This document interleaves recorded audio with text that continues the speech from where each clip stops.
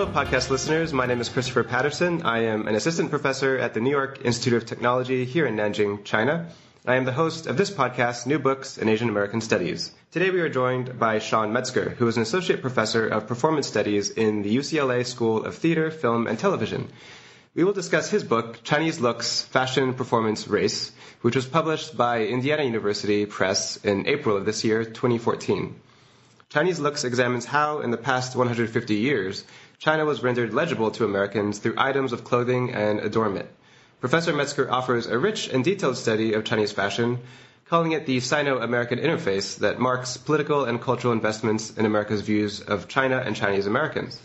Professor Metzger does this by providing a cinematic and performance-based cultural history of four iconic objects: the queue or man's hair braid, the woman's suit or the qi pao, the Mao suit, and the tuxedo. Rather than simply provide a consumptive or a kind of trading history of these garments, Professor Metzger traces their emergence as consolidating discourses of gender, race, politics, and aesthetics.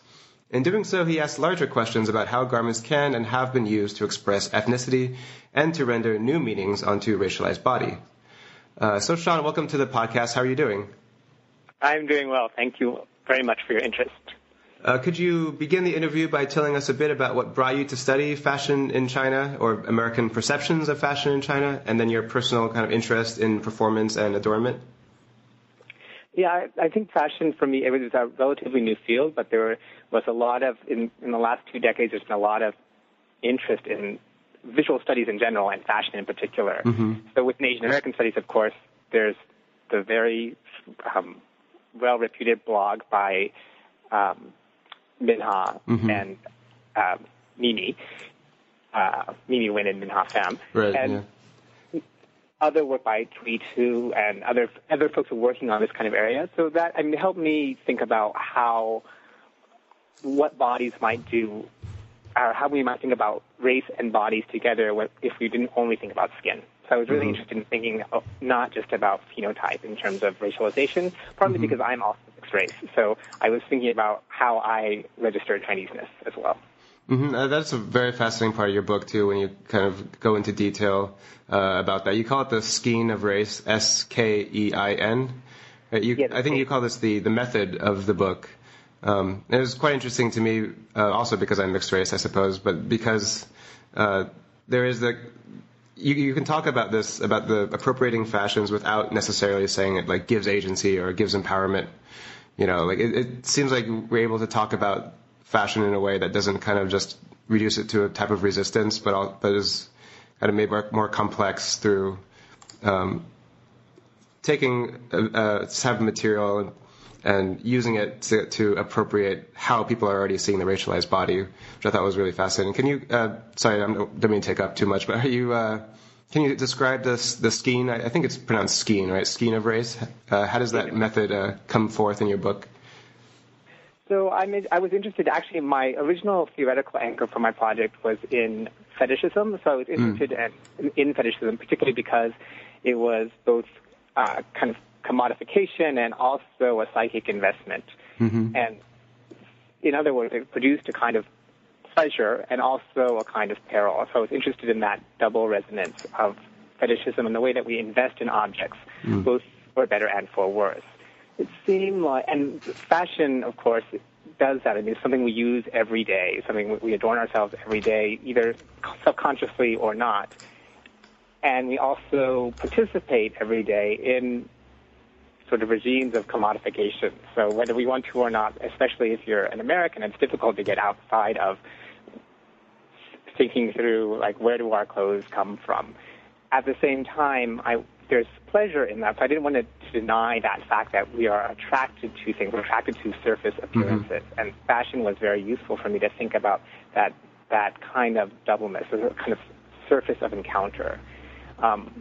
Beyond that kind of more or less sort of superficial engagement, I had been thinking a lot about Frantz Fanon's work because I had been taken early on with Caribbean intellectual history, and Fanon's work had registered with me very powerfully. But it was really the work on his psychic mechanisms for race and its disavowal that were particularly poignant for me, and that had to do with skin, as you know, and looking.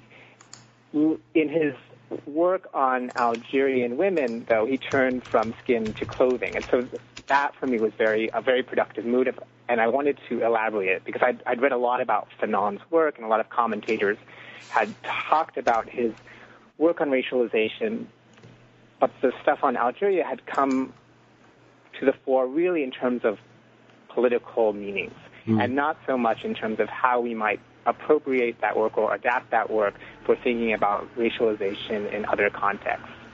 Mm-hmm. Yeah, that work that you're mentioning is Algeria Unveiled.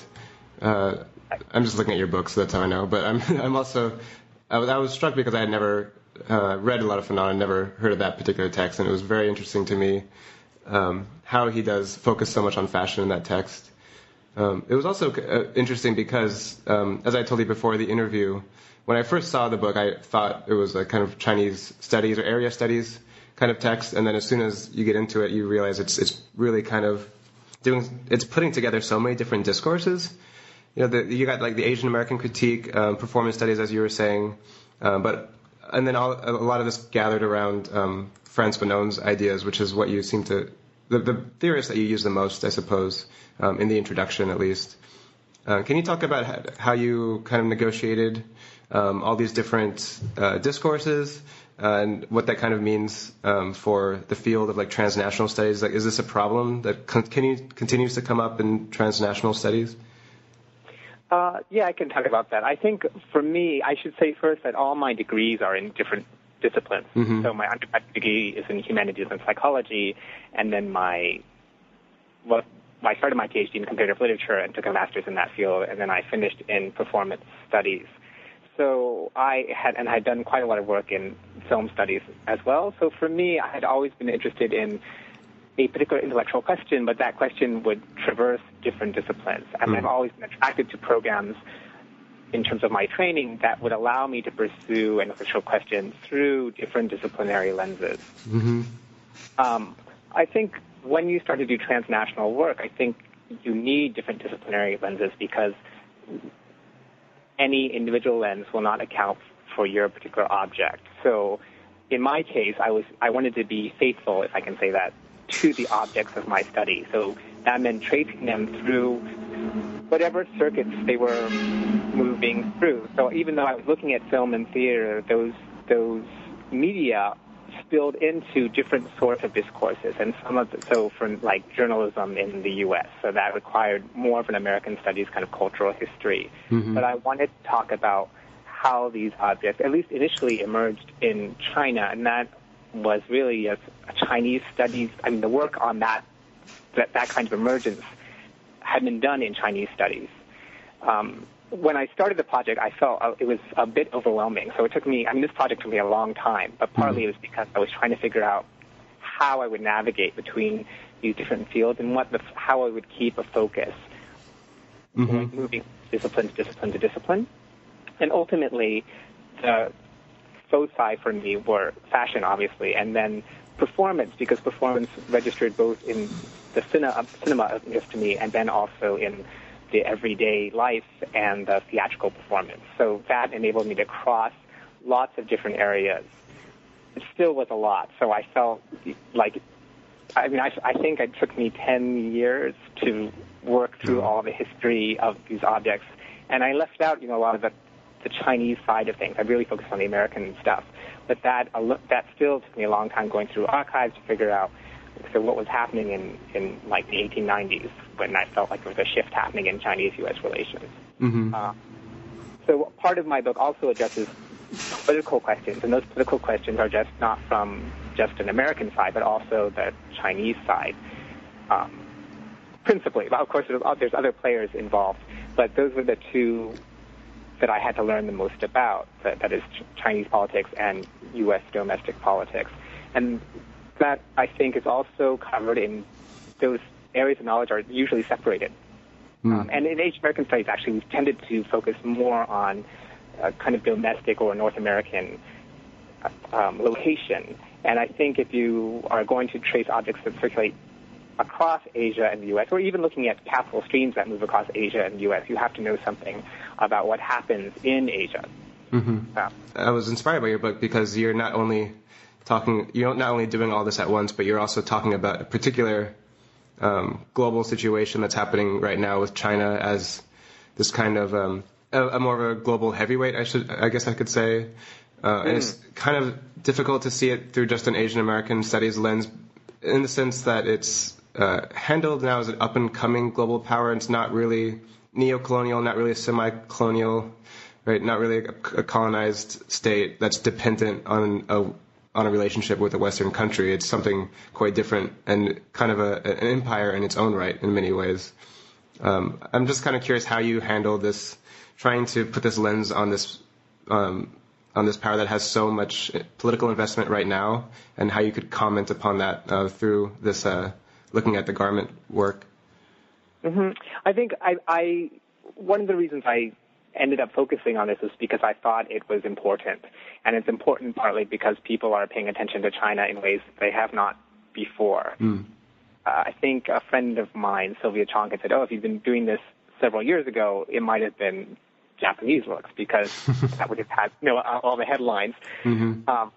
But it's true that China is perhaps the emergent global power, and people care about it. So I wanted to speak to something that I wanted to do a humanities project on something that people found important and that I found important. And it happens that my personal interest coincided with all these big changes happening more globally. So that was fortuitous in my case. But I would also say that, like in the introduction, for example, one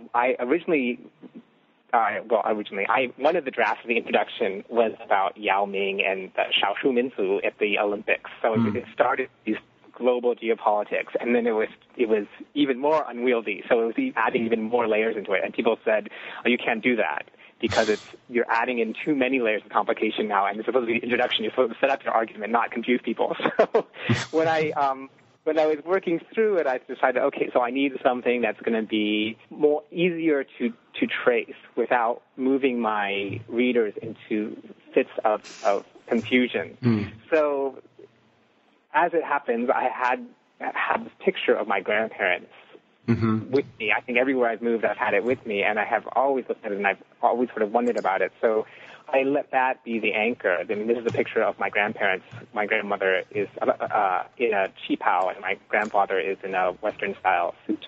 This is the cover photo. This is the cover photo, yeah. So that helped me think through, okay, so maybe, I've been carrying this picture with me for years and years and years. Maybe this project is important to me for personal reasons that I haven't quite thought enough about. So I put that in the introduction because I felt like, well, this is something I can think about more. And then I lined it up with just other ways that I had seen just within my own family context, the way that one garment had registered Chineseness. At the same time that a Western outfit was always present next to it. So I was sort of interested in that contrast. And that became a way for me to find a way into very complicated transnational dynamics. So I started with individual agents that I knew very, very intimately, and then moved into the more global stuff. And ultimately, I think that works much better, although it's very resistant to making those changes initially. I think it works a lot better. It's easier for the reader, and it's also more personally meaningful to me. I know my mom saw the book cover. She almost cried. It was actually very moving in that way. So I was really glad that I ended up doing that. Yeah, it was either that one or the photo in the book that comes right after, which is the Zhang Ziyi. It should also be said that we're both speaking from China right now, which is kind of interesting. You're in Shanghai right now, I'm in Nanjing. But in the book, you kind of refer to this idea of China as something so incomprehensible and just something so big. I think you refer to it kind of as the ubiquity that China represents. And that's the work of making China legible through garments or something else.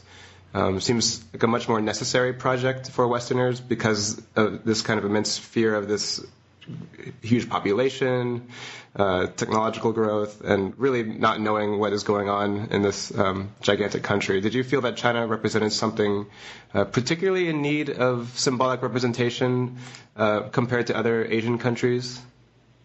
Well, that's a good question. I mean, I think insofar as I consider China important in terms of its global position, not just economically, but culturally, and also in terms of environmental impact and all those kinds of things, I felt like China needs to be thought about more.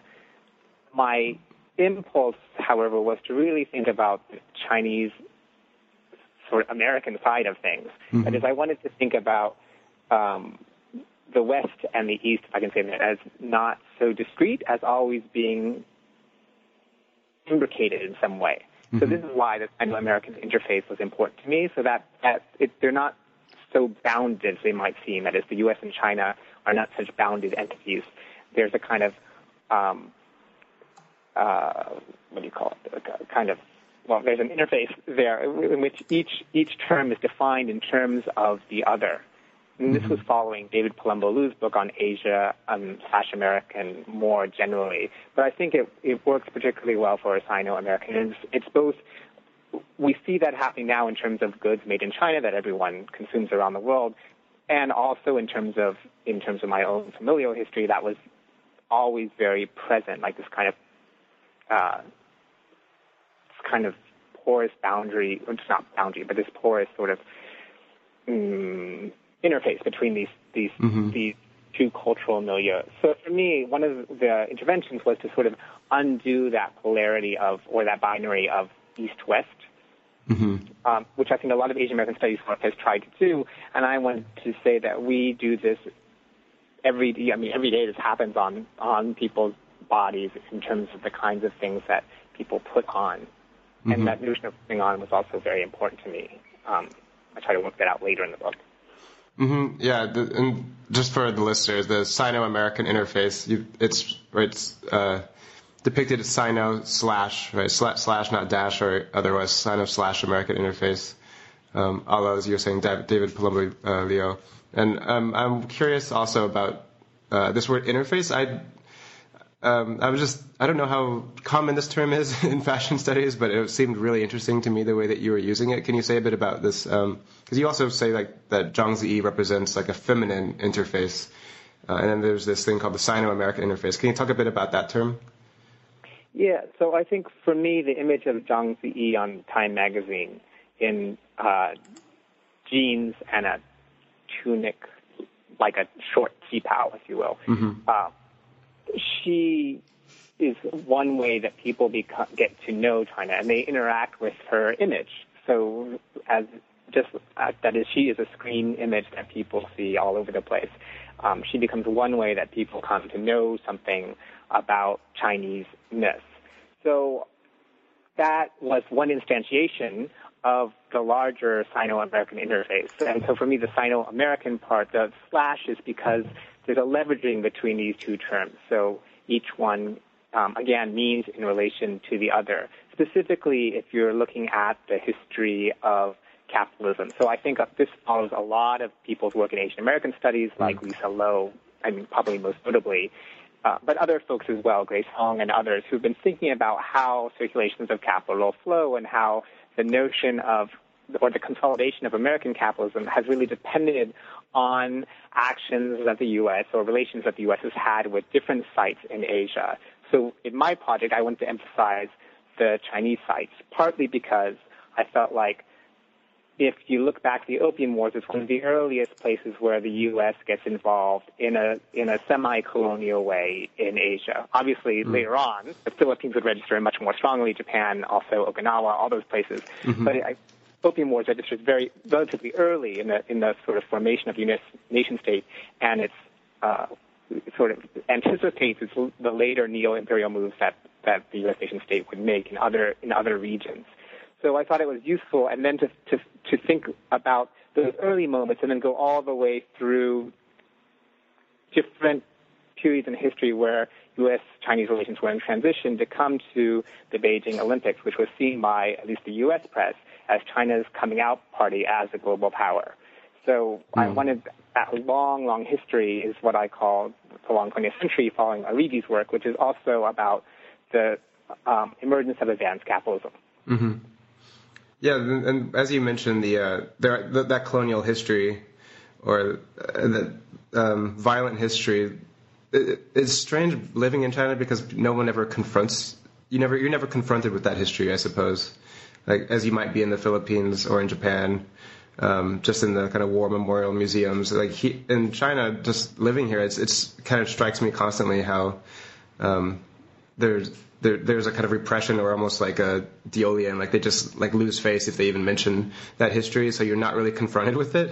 And you kind of see the same thing in the media about China, that it's rarely ever mentioned, like the Boxer Rebellion and Opium Wars. It's just kind of like this is the past and now there's something new that is almost completely separated from that history. So there's, I mean, that's also what I was getting to with how the Asian American studies kind of, that focus on empire and colonialism seems so difficult to do in this situation when you're talking about a power that's so just as interested in forgetting that history as Americans are. Yeah, I think, it's also because, of course, China is both an empire in its own right, if you will, and also a semi-colonial space. And Shanghai is particularly interesting in that way because Shanghai, where I'm living now, it was a colonial site, like divided up by colonial powers. There's people still refer to the French concession. Almost now, a century later, they're still talking about the French concession. And you see in Pudong massive development, so the other side of the Huangpu River since 1993 when they first started to develop that area. Now there's all of these gigantic skyscrapers. It's like, which one will be the highest in the world? A lot of them are built by foreign firms. So the relationship of China to a kind of nationalism and also to a kind of or I don't know how to put this exactly, but kind of it's selling out to a kind of capitalist world order. It's very complicated, and it's different in different sites, of course, within China. So I think it's almost impossible to say, like, okay, there's one reading of how China's relationship to previously Western colonial powers and to itself, how that works. Again, positionality is very important. So if you're a Uyghur or a Tibetan, can experience Chinese empire in a very specific way. So I think that many people who I talk to on the street, it doesn't register for them if they're in the Han majority in the same kind of way. Right. Yeah. Absolutely. Before we get right into the clothing and the sections in your book, one of the very illuminating parts about your method was how you, and we kind of talked about this in the brief introduction, but how you noted this kind of immense difference between seeing a garment on the screen and then seeing it performed either on a stage or just people who pass by wearing this garment, kind of with this aura of the garment, and then as you say, like actually putting on the garment and feeling like the material, feeling the kind of gendered and racialized power that it has or investment when you're walking around in it or performing it. That seemed like a very interesting set of differences that you usually don't see in a lot of fashion studies. And maybe because you're bringing together all these different discourses, you were able to really focus on that. Can you talk a bit about how those differences in how we feel, see, touch clothing, what they might mean for how Americans see Chinese and Chinese Americans, what it means for your book? Yeah, I think, I should say I was interested in film and theater first. So it is prior to my launching of this particular project. And those two media have different genealogies, and the vocabularies for discussing critical work in those fields is different. And for me, at least, I find that performance studies is often organized around live bodies and the way that the way that people feel, and also often around representation, but also often around agency in very particular ways. Film studies is also organized around representation, but the representations in terms of agency work differently. So people, you have to decide where you locate your agent. But often the screen image is not the agent. Whereas you can talk about, in theater, people talk about the actors or people doing things on stage as having particular agency. I think most people, because of all the post-production processes and the like, do not make the same sorts of claims about cinema.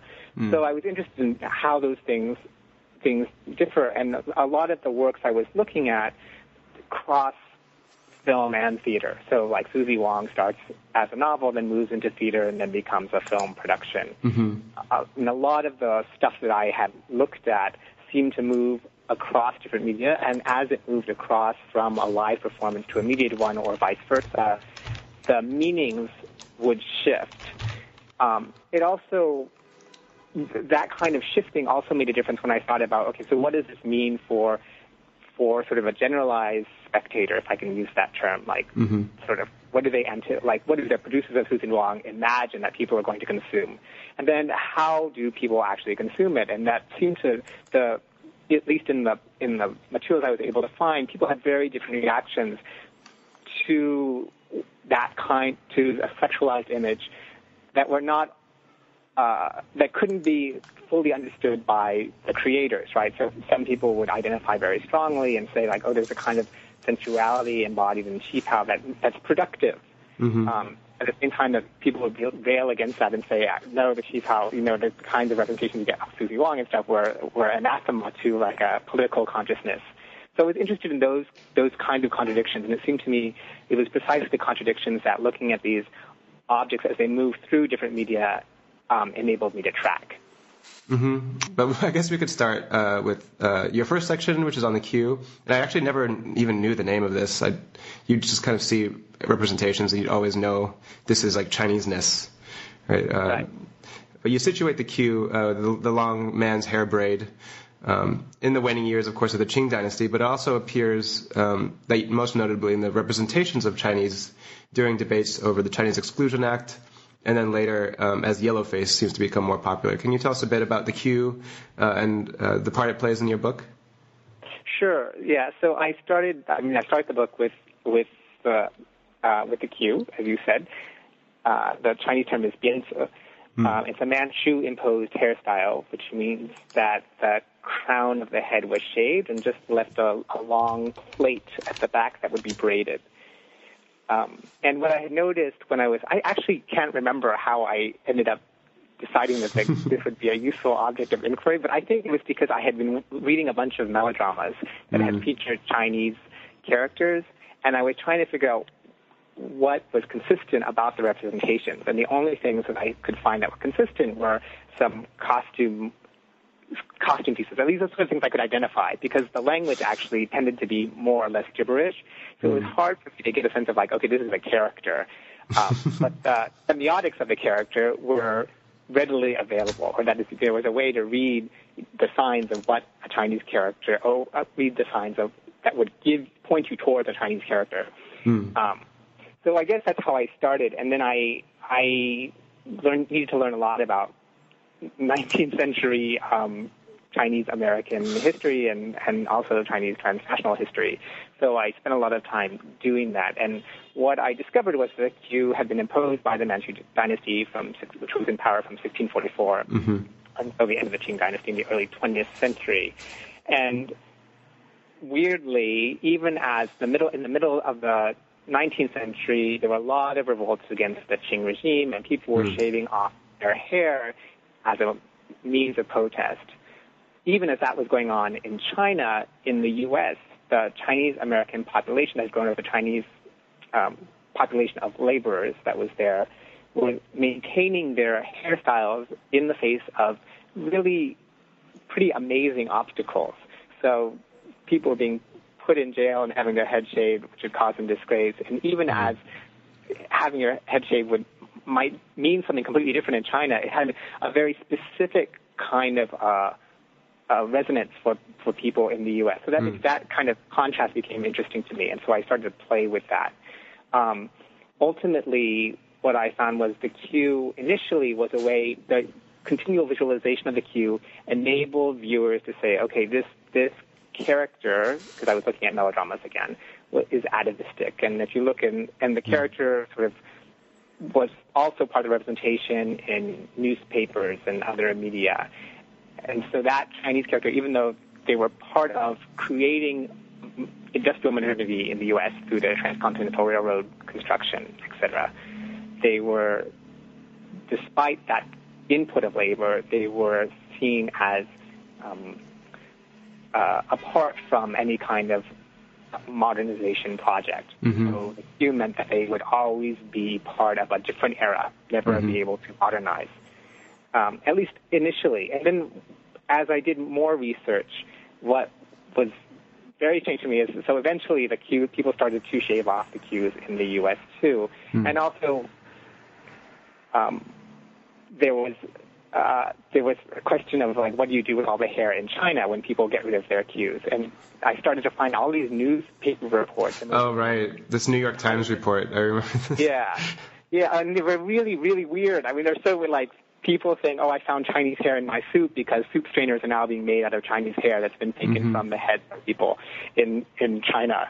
I mean, that was just so weird to me. And part of it was I wanted to think about the mechanization or the way in which Chinese hair was being instrumentalized in industrial production at the same time that Chinese people were seen as not participants in the project of industrialization. So there was that contradiction there that emerged very forcefully, where the China, what I call the Chinaman figure, became like literally a part of the industrial machinery, both in soup strainers and also in wigs and things. And for me, that was it was so strange. But I wanted to. So what I was thinking about was, how do I transition from theater where there were no actual Chinese bodies, and there were very few Chinese bodies actually performing, at least in the American melodramas, in the U.S., to the representation in film, which changed qualitatively how Chinese figures looked. So my reading of that was, okay, so there's this now electronic mode of production, that is cinema, that is changing the way that that's changing what had previously been live representation, at the same time that Chinese object is literally being made into a product. So that became an interesting concept to me. I tried to work that out through the individual readings of early cinema. Mm-hmm. Yeah, and in that, as you mentioned, even in that New York Times article, it could be a way of establishing China as finally, like, at least in the American point of view, in being this kind of more modern power, but instead it completely does the opposite. It says like there's like a boat with like a ton, like an actual ton of these braids of all this hair, which I can't even imagine. It just sounds like such nonsense.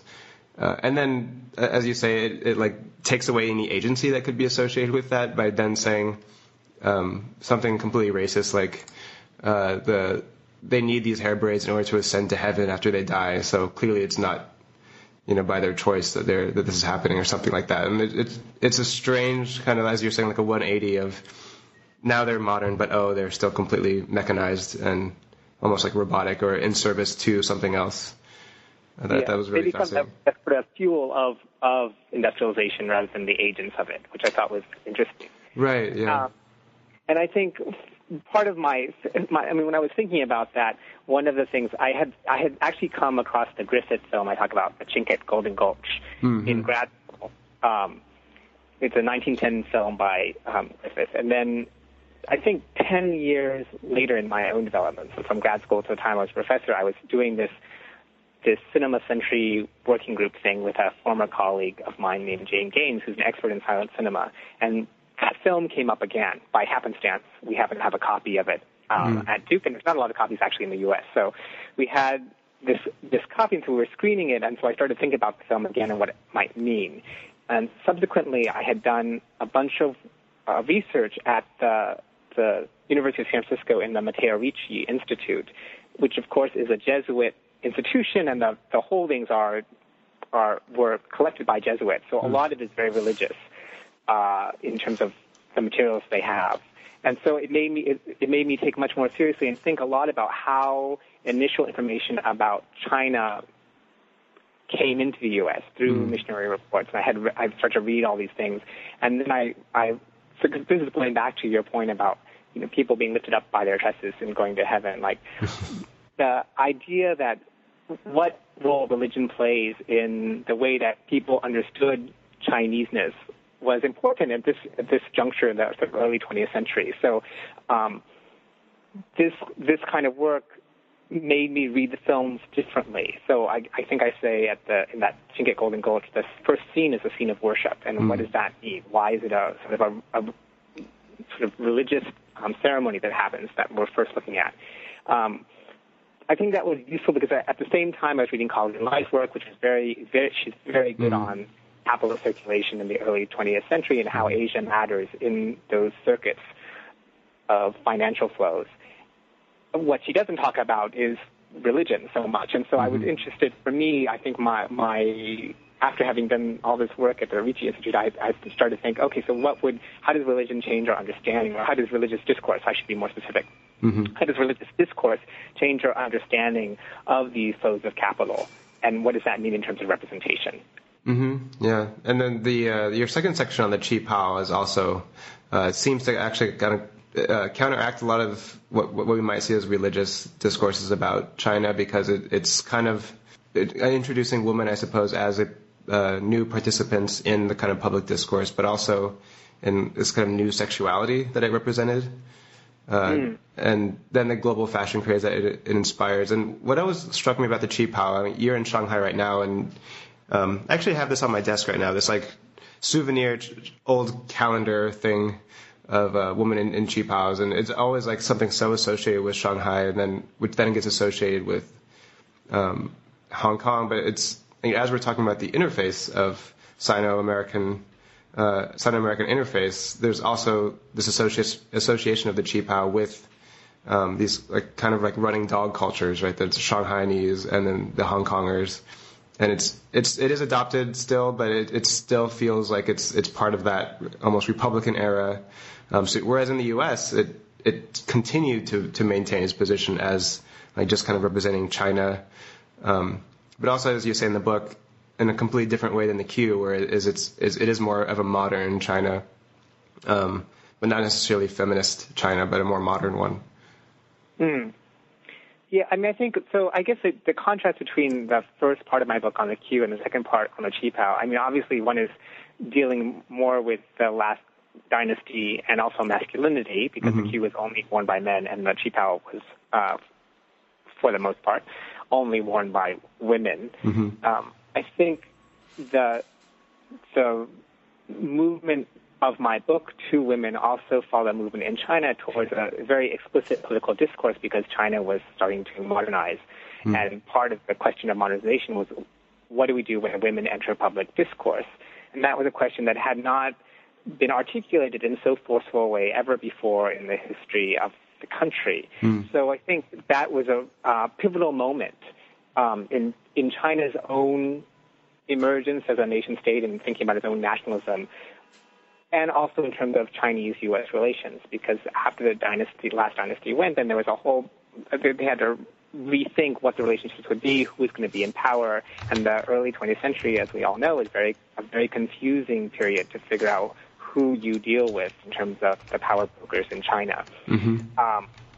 And also by that time, because there was so much political turmoil, a lot of the people who provided kind of wellsprings of information about China, that is the missionaries like Samuel Wells and other people I talked about, they were not welcome in China so much anymore. It was too dangerous for them to be here. So, and, by that time, printing presses were, in English were well established. So we're getting information in different ways.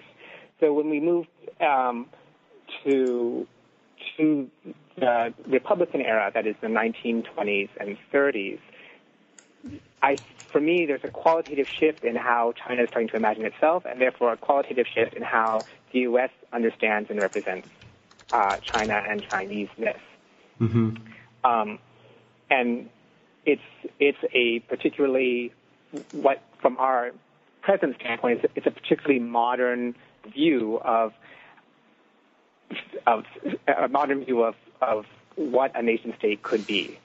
So they're thinking about issues that still concern us today. So they're thinking about questions of feminism, questions of capitalism, because capitalist production is still a viable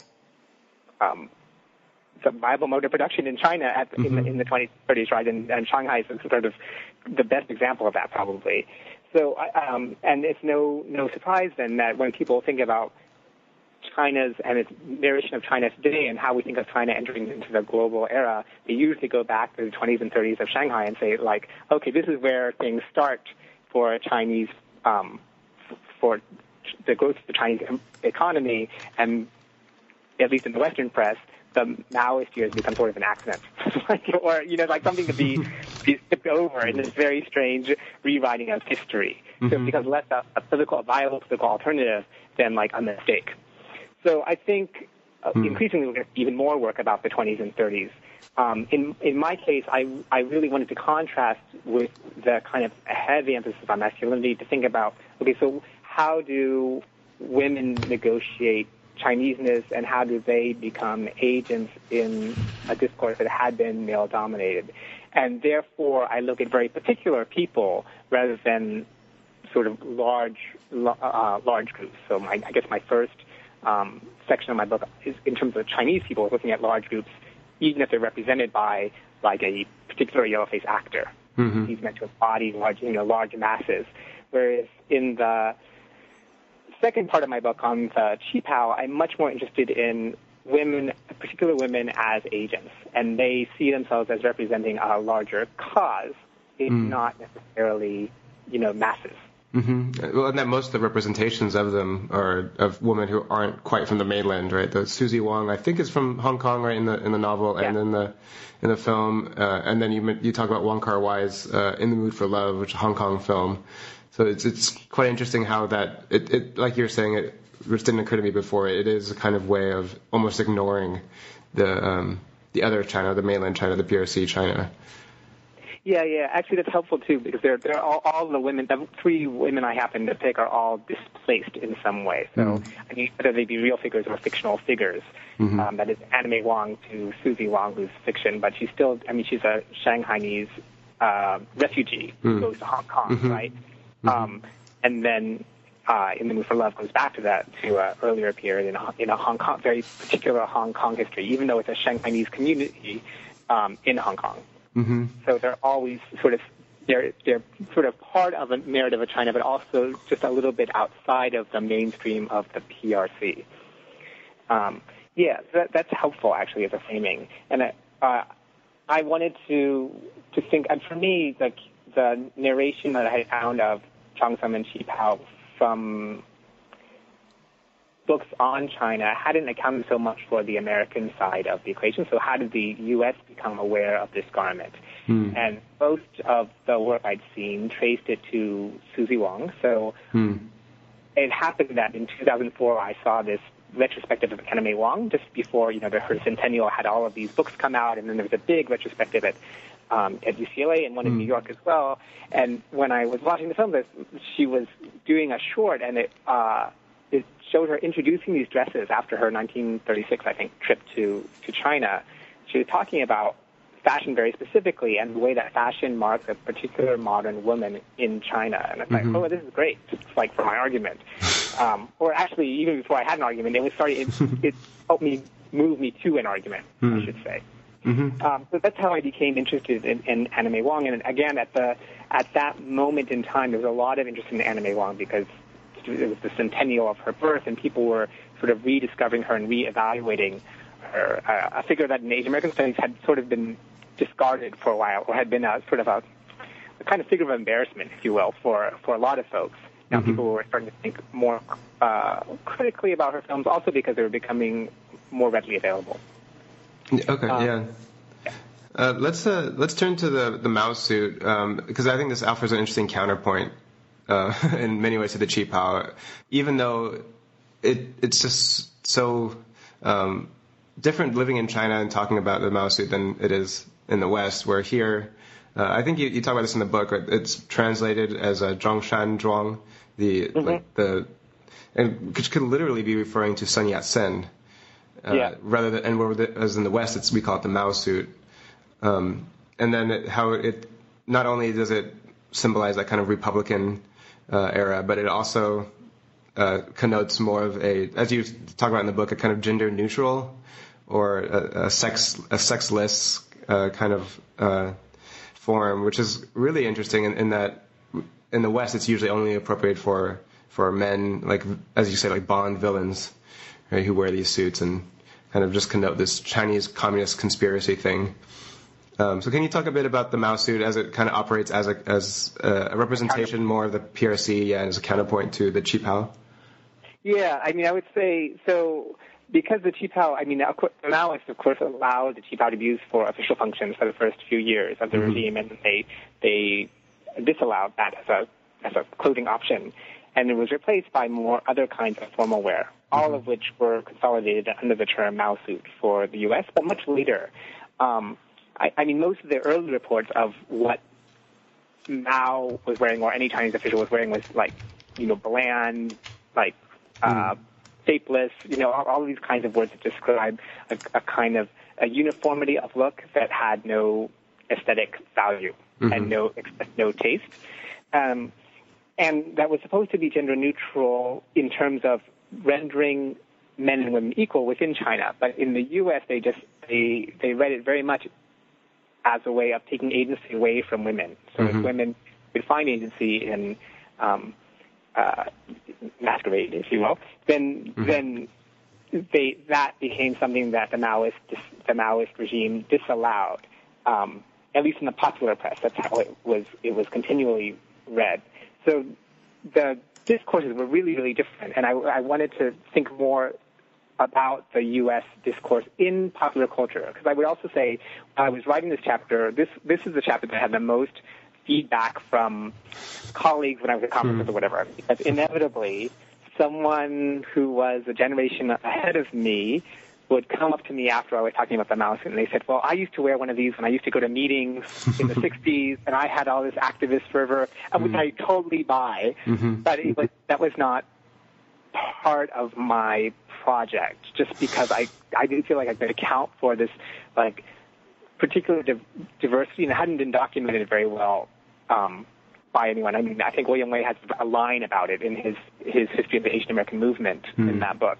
But a lot of people, particularly women, said, I wore this because I identified with how they perceived Maoist politics in the 60s. And that I decided not to make part of my book, because my book was looking at sort of more mass media and less individual performance on the ground, because I think that would have required a different kind of methodology, that is interviews and things like that. In the end, what also interested me about that was the major Asian American texts that came out at that time, like Flower Drum Song. In the popular press, there's all this discourse about Maoist clothing, and then when you get to like a Hollywood film, it disappears. So you never ever see the outfit itself, even though anywhere else you look, you would find mention after mention of the clothing. So I found that contrast very interesting, and I was curious why the absence. So I think this is also the part of my book that a lot of people had the most trouble with, because whereas everything else is about a material object and the way it circulates, the kinds of effects it has, this part of the book, at least the beginning of the Mao suit section, was structured around an absence, or a structuring absence, if you will. And then I look at how people appropriate that outfit later in decades later. And continue to do it even now. You see, like, just in Halloween costumes. Right. This kind of parade. Or, the Maoist cap is everywhere, right. So, and I think it's interesting partly because the notion of the suit, like the Western, in Chinese, obviously the name for suit is shifu, which is like Western clothing, right? So that a man's suit is Western clothing.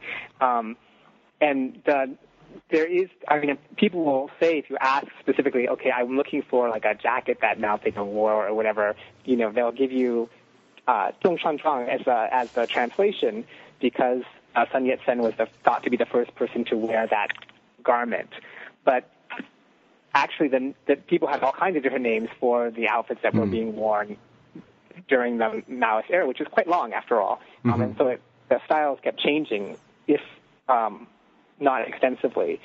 So my finding her that like even if there was that kind of shift, those shifts in China itself, in the U.S. those shifts didn't register. It was just this continual sort of homogenization process that the Maoist government had instituted, and that was also reflected in maps of China where you saw big red hands coming over from China all over the Pacific and things like that. Yeah, it seems like it was almost more effective in creating that homogeny in how Westerners saw China almost more than in China itself. Yeah. And I think, so in that way, this part of the book is really, in terms of the scale, it's really about a certain scale of representation. So I'm looking at least in the initial chapter, in sort of how do Mao suits register in sort of to the broad public as constructed through newspapers and very popular media. And then I move on to sort of appropriations of that in more idiosyncratic kinds of cultural productions, like Sun Guangqi and other folks like that.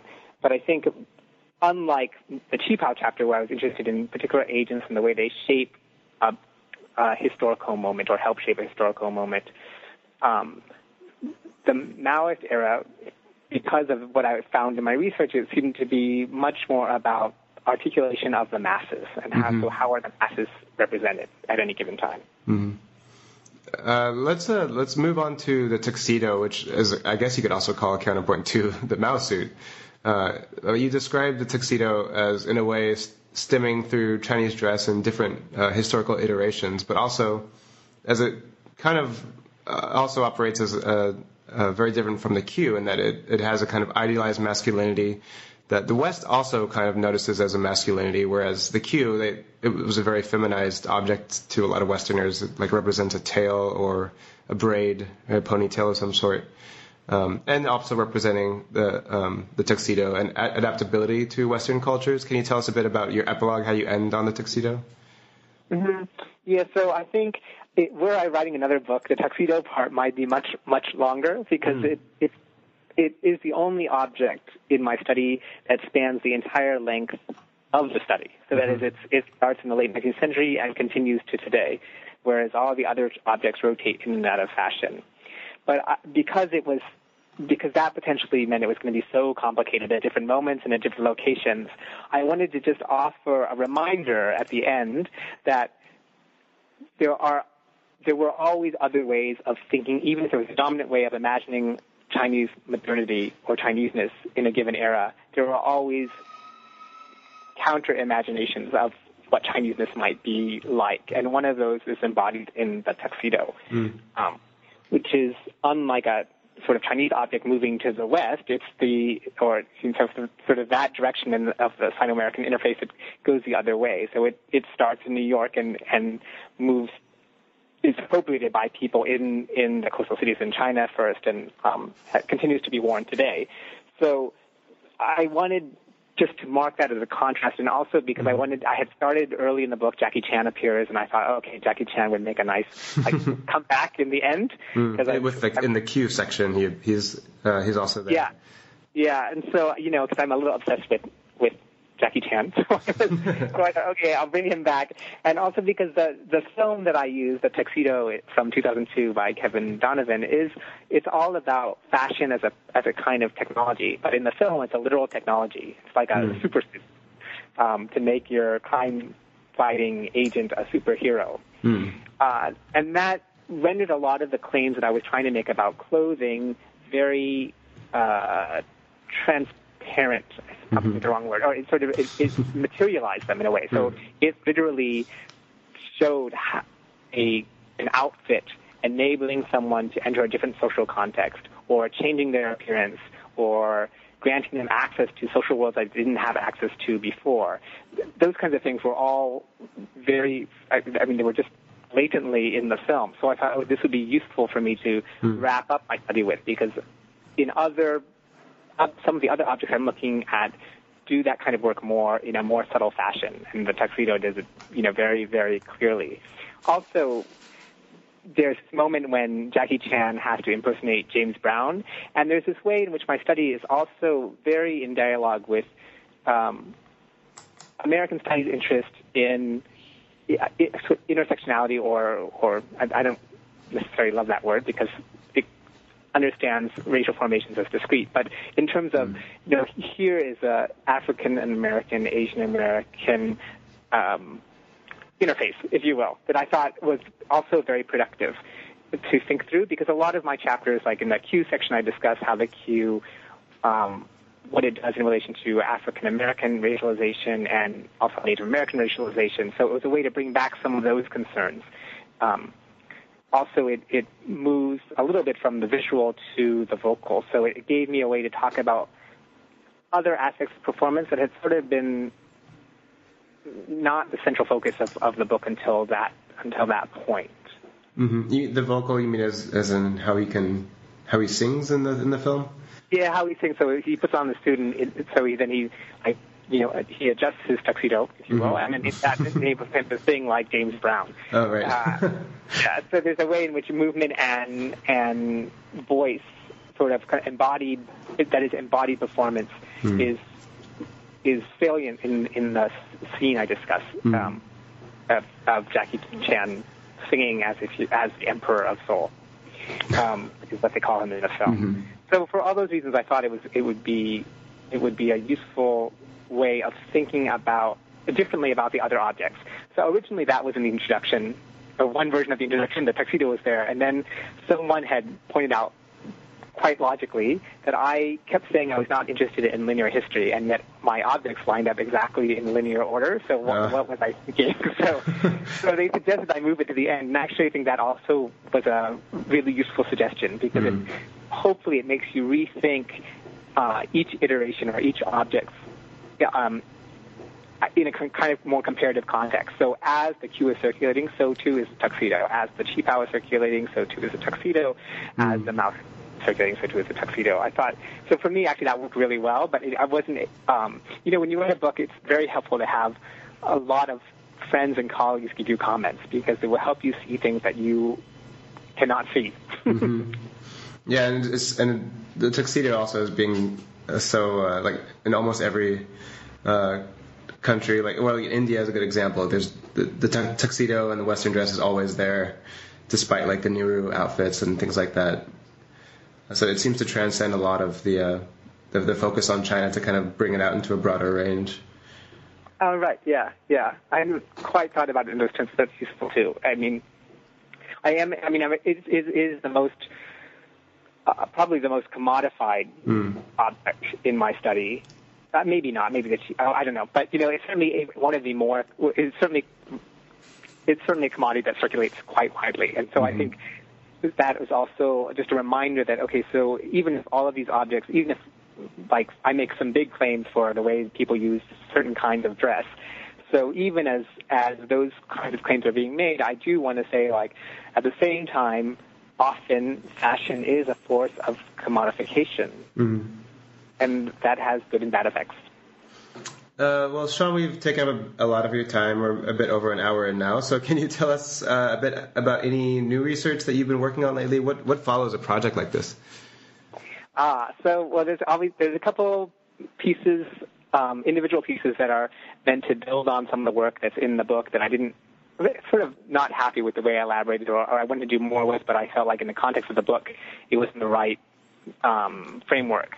So I'm doing some work on elaborating the queer section from my book. So that's one set. I write quite a lot at any given time. So and then I have these two other projects. One is, I'll just say one of them. The major project is called The Chinese Atlantic, Seascapes and the Theatricality of Globalization. That's the current title anyway. And that's been developed over the last several years through my participation in the Framing the Global project. So it overlaps with my work on this, with the work on the Chinese Looks book. And one of the things that I find when I look back is, so that project has put me in dialogue with a lot of social scientists. So my claims about methodology and stuff, I think a lot of the social scientists I've worked with have helped me think through why those questions are important and how I might answer them. So you see some of that in my book, and then in the globalization project, it becomes more of even more sort of articulated in that direction. And that book is about seascapes as, the watery equivalent of landscapes, but in different kinds of forms. So they're both paintings and they're also sculptures and live performances by the sea, all those kinds of things, in different areas in the Atlantic. So it picks up the theme of capitalism and its circulation in Chinese looks and tries to make it more the central focus. So it's looking at the Caribbean and other spaces in the Atlantic to think about how what Chinese labor did in those areas and how they might be seen as precursors to a Chinese-inflected globalization today. Well, sounds just as ambitious and intimidating. But I'm glad you're keeping on this track. That sounds really fascinating. Thanks. Okay, well, I think we're out of time, so I really want to thank you for being on the show today, and I hope you stay out of the polluted Shanghai air that might be there right now. And thank you very much for your time, and I think staying out of the pollution here is not possible. But thanks anyway for the caution. All right, well, thank you very much. Goodbye. Bye.